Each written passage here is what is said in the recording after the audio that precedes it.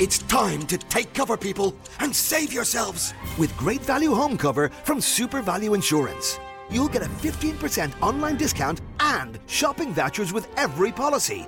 That's a great deal for the cover you need anyway. All it takes is one big click or call.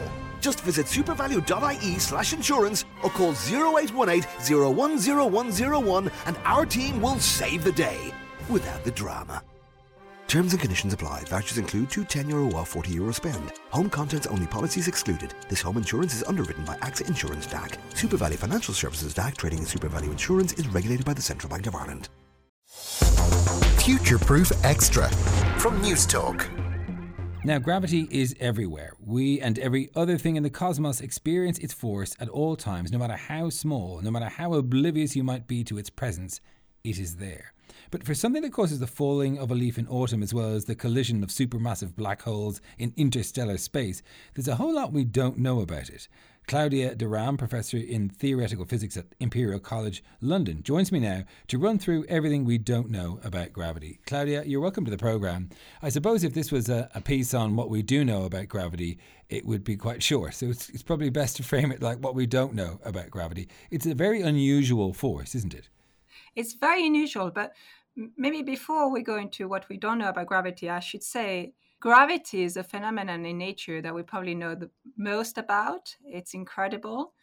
We may think we're experiencing other phenomena like light, or like electromagnetism, or the forces that keep the structure of atoms together. But we actually understand gravity in some respect even better than that. Right. It's just because it's really spread. It's really important over such a variety of scales that while we understand it extremely well on natural scales, like on Earth, like in the solar system, like on scales of galaxies, there are some extreme phenomena in the universe where we may not understand it as well, just because it's so dramatic what may happen in some places in the universe. Why are you so fascinated by gravity? I mean, gravity, as you said, it's everything. And there's a lot of things I'm fascinated, really amazed with gravity. I mean, one of the things which is incredible is that it's completely universal. It's the only phenomenon that is so universal. So it really doesn't care about any of your characteristics. It doesn't care about which color you are, which charge you are. It will affect you. The notion of gravity is intrinsic in the way we feel and experience the very notion of space and time. So it's so universal. There's no escaping it. There's no shielding ourselves from it. So it's so much part of not only who we are, but what the universe is as a whole, from the smallest possible scales to the largest possible scales. That to me, it's almost impossible not to be fascinated by gravity. Tell me, how is it different from the other forces that you mentioned? So one thing which I'm also fascinated about with gravity is that, unlike the other forces, for instance, electromagnetism, we understand electromagnetism so well. And if this was the only phenomenon in nature, we could think we understand how to describe electromagnetism, the electric force, the magnetic force, we understand how to describe them. And it could be that there's never need to any better explanation for what they are. The way we describe them at the current time, they may be just the ultimate way they want to be described. We've solved them. Yeah, you solve them at a fundamental level. You may be inclined to believe that. Or there's no indications that you haven't solved them, neither through observations, neither through the description itself. It seems to make sense, ultimately, at any scales, in any way. And for gravity, we know that's not the case. Actually, what's really amazing with Einstein's theory of general relativity, which describes how gravity behaves, is that without even needing to observe anything, in its very formulation, we know that it will break down. And that's amazing. It's amazing to have a model for nature which is so complete, it will even tell you when it doesn't work. and that's really something we're not so used to in science, because we typically have to push up observations to understand when our model break down. And in the case of gravity, we know exactly when it will break down. We'll know that will happen. And You're talking about singularities like that's right, the exactly. black hole or That's quantum mechanics? Yes, I'm talking. So you don't even need to postulate quantum mechanics. You don't even need to unify gravity with quantum mechanics to know that there will be more to gravity than meets the eye. I mean, when you put them both together, the problem is more fundamental. But already at the classical level, we know black holes exist, and they've been postulated for more than 100 years now. And we know that at the center of black hole, there seems to be a singularity. Things seem to be infinite. And that in nature simply doesn't make sense. So this infinity doesn't tell us that it's really infinite. It's really general relativity's way of telling us that it stopped making sense and something else has to take over before we reach this infinity. And that's already at the classical level. We know that has to happen. That use of infinity sort of means, I don't know, let's get back to that sometimes in physics, right? That's right, exactly. It's telling you, okay, don't trust me anymore. I'm just talking rubbish now. So let's go back and try to describing what's going on in another way. So we know we're going to need to come up with new tools to understanding what's going on. And how are we doing with that, Claudia? Like Einstein is long dead, but this general relativity theory was so near perfect. It is. Have we improved on it at all? So we're certainly not lacking any creativity. There's many different directions people in the community over the past centuries have been trying to explore what could come next at every level. But the reality is that we certainly don't have any consensus. And it's not even that there's a consensus within the community. It's even to compare with observations. We would need to push our understanding much further to being at a stage where we can converge towards something that goes beyond general relativity. So we're still a long way to uncovering what could go beyond it. But people are exploring, and then there's a lot of different models that people are coming up with. So the idea is that the gravity is a curve in space and time. Is that right? The phenomenon of gravity manifests itself through the curvature of space-time. That's right. Right. And so if you remember, not so long ago, the Higgs boson was discovered at CERN, and this was the hypothesized field that gave objects mass. I'm wondering, how would we describe gravitons? And is there a hypothetical world in which we could measure them in the same way we've measured the Higgs boson? That's an amazing question. That would be fundamental. So we do think there is such a thing as gravity at the particle level. There's actually no reason to believe there isn't. We do all believe there's such a thing as a graviton. So a fundamental particle for gravity. But we also know that it will be fundamentally extremely challenging to ever prove its existence. Why is that? Because it must be necessarily so small, and to measure it, you would affect the measurement? That's right. I mean, that's it. In a nutshell, that's what it is. Because the force of gravity is so weak, the scale involved to measure it have to be extremely large. So right now we detected gravitational waves. Imagine gravitational waves. It's like the detection of a lot of gravitons together. But in order to be able to perceive that, we need to go to phenomenal scales where you have to merge black holes together.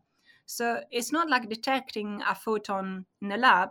If your lab itself has to be the scale, astronomical scale, and then you need to shield yourself from any other things around it, you need to have huge walls around this astronomically large lab.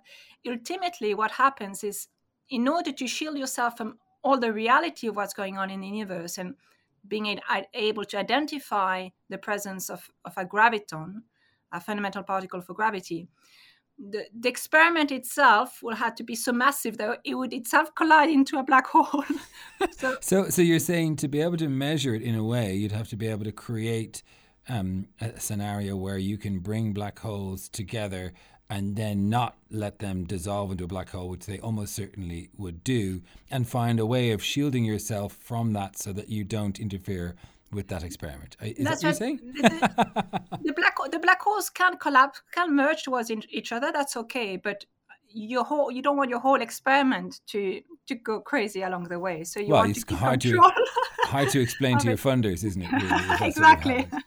happens. So, how far off are we? What do we need to fill in then with Einstein's idea of general relativity? We talked about this curvature of space and time. What do we need to fill in from Einstein, and what are people trying to propose to fill that gap?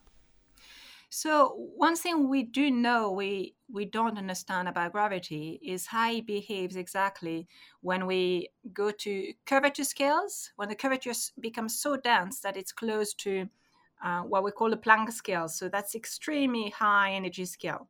It's of the order of 10 to the 11 joules. So it's a huge energy scale. And we know we need to have a better understanding of phenomenon at those scales. Maybe we'll have an ultimate theory of what's going on at those scales. For instance, string theory is probably the prime candidate for what may happen there. But the issue is that there's not a single string theory, and it's even hard from string theory to understand how our universe, how the realization of nature that we live in emerges from. So in string theory, it's an understanding where particles are strings instead.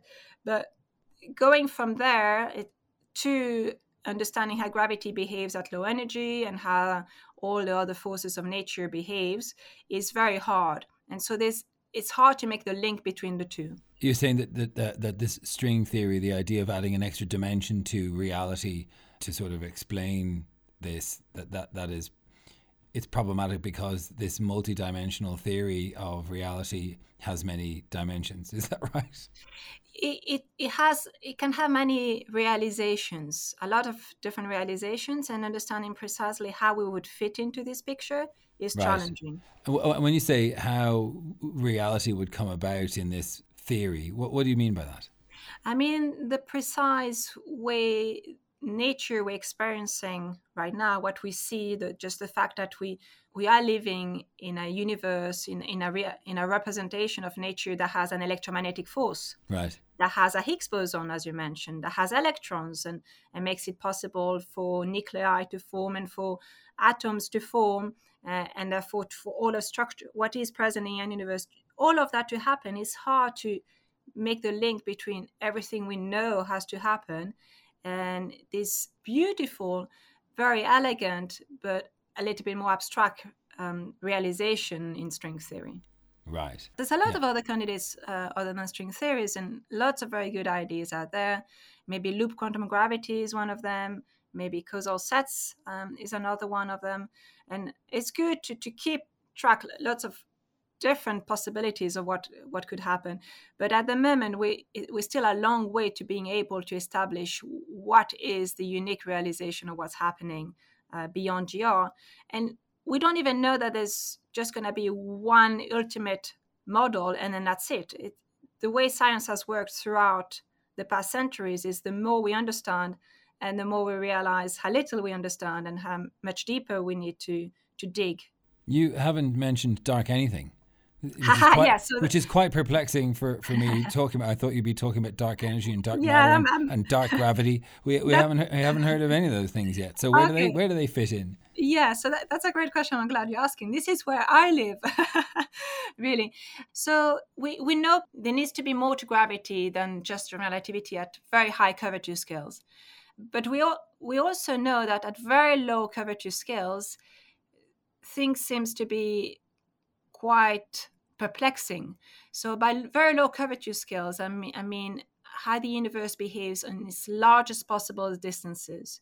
And there we know, for instance, that in order to explain what we observe, there needs to be close to 95% of the energy budget in the universe needs to be dark, completely invisible to us. And not only that, but close to 70% of the energy budget of the universe has to be in some sort of dark energy. And what dark energy is, I don't know. It's just a name. It's just a placeholder for a lack of knowledge. It's like the infinity symbol we talked about. Yes, yeah, Exactly. It's a substance unlike that has properties unlike anything else that we have ever experienced. And yet we need to postulate that the universe is filled with that to being able to making sense of what we observe. And we're very certain of what we observe, and yet the conclusion seems to be very dissatisfying. I was going to ask you that word is perfect, dissatisfying. How can you work in a field where you do all your calculations, and when you add everything up, you have to say at some point, yeah, and then there's like 95% of the rest is just something. Right. It's just something. I don't know how you can live with that level of uncertainty. I mean, to me, it's exciting because it really tells us there's something to be discovered. If we knew everything to an impeccable level, then it would be rather boring, and then I would be out of job. I mean, it tells us. I feel it's nature, it's the universe way telling us that there's something to be discovered, something we're not quite on the right track. But just the fact that we're realizing that now tells us that there's something fundamental. I asked this question in a previous interview, and I'd love to get your take on it. When we talk about dark matter and dark energy, we assume that it's one sort of similar, homogeneous sort of type of matter or energy. And I'm wondering, do you believe that, or do you believe that it is theoretically possible that dark matter question that we have actually breaks down into different types of matter or different types of energy, or do you think it's all the same unknowable thing? Oh, it's very possible that particularly dark matter is a multitude of things. It can be as rich as the whole matter that we are made of. It can have some substances of its own. It can have different particles involved. All we know is that it's invisible. That is so cool, though, isn't it? I mean, it's so cool to think about that. You can imagine there's a whole civilization of dark matter. I mean, they can be dark photons. They can have their own way of light, which is completely invisible to us. But not in the way that invisible light is to us, just to clarify. I can see why you get so excited about it. There is so much to know about it, and yet it's weighing us all down as we speak. Brilliant to chat with you. Claudia Durand, Professor of Theoretical Physics at Imperial College London. Thanks for your time. Thank you.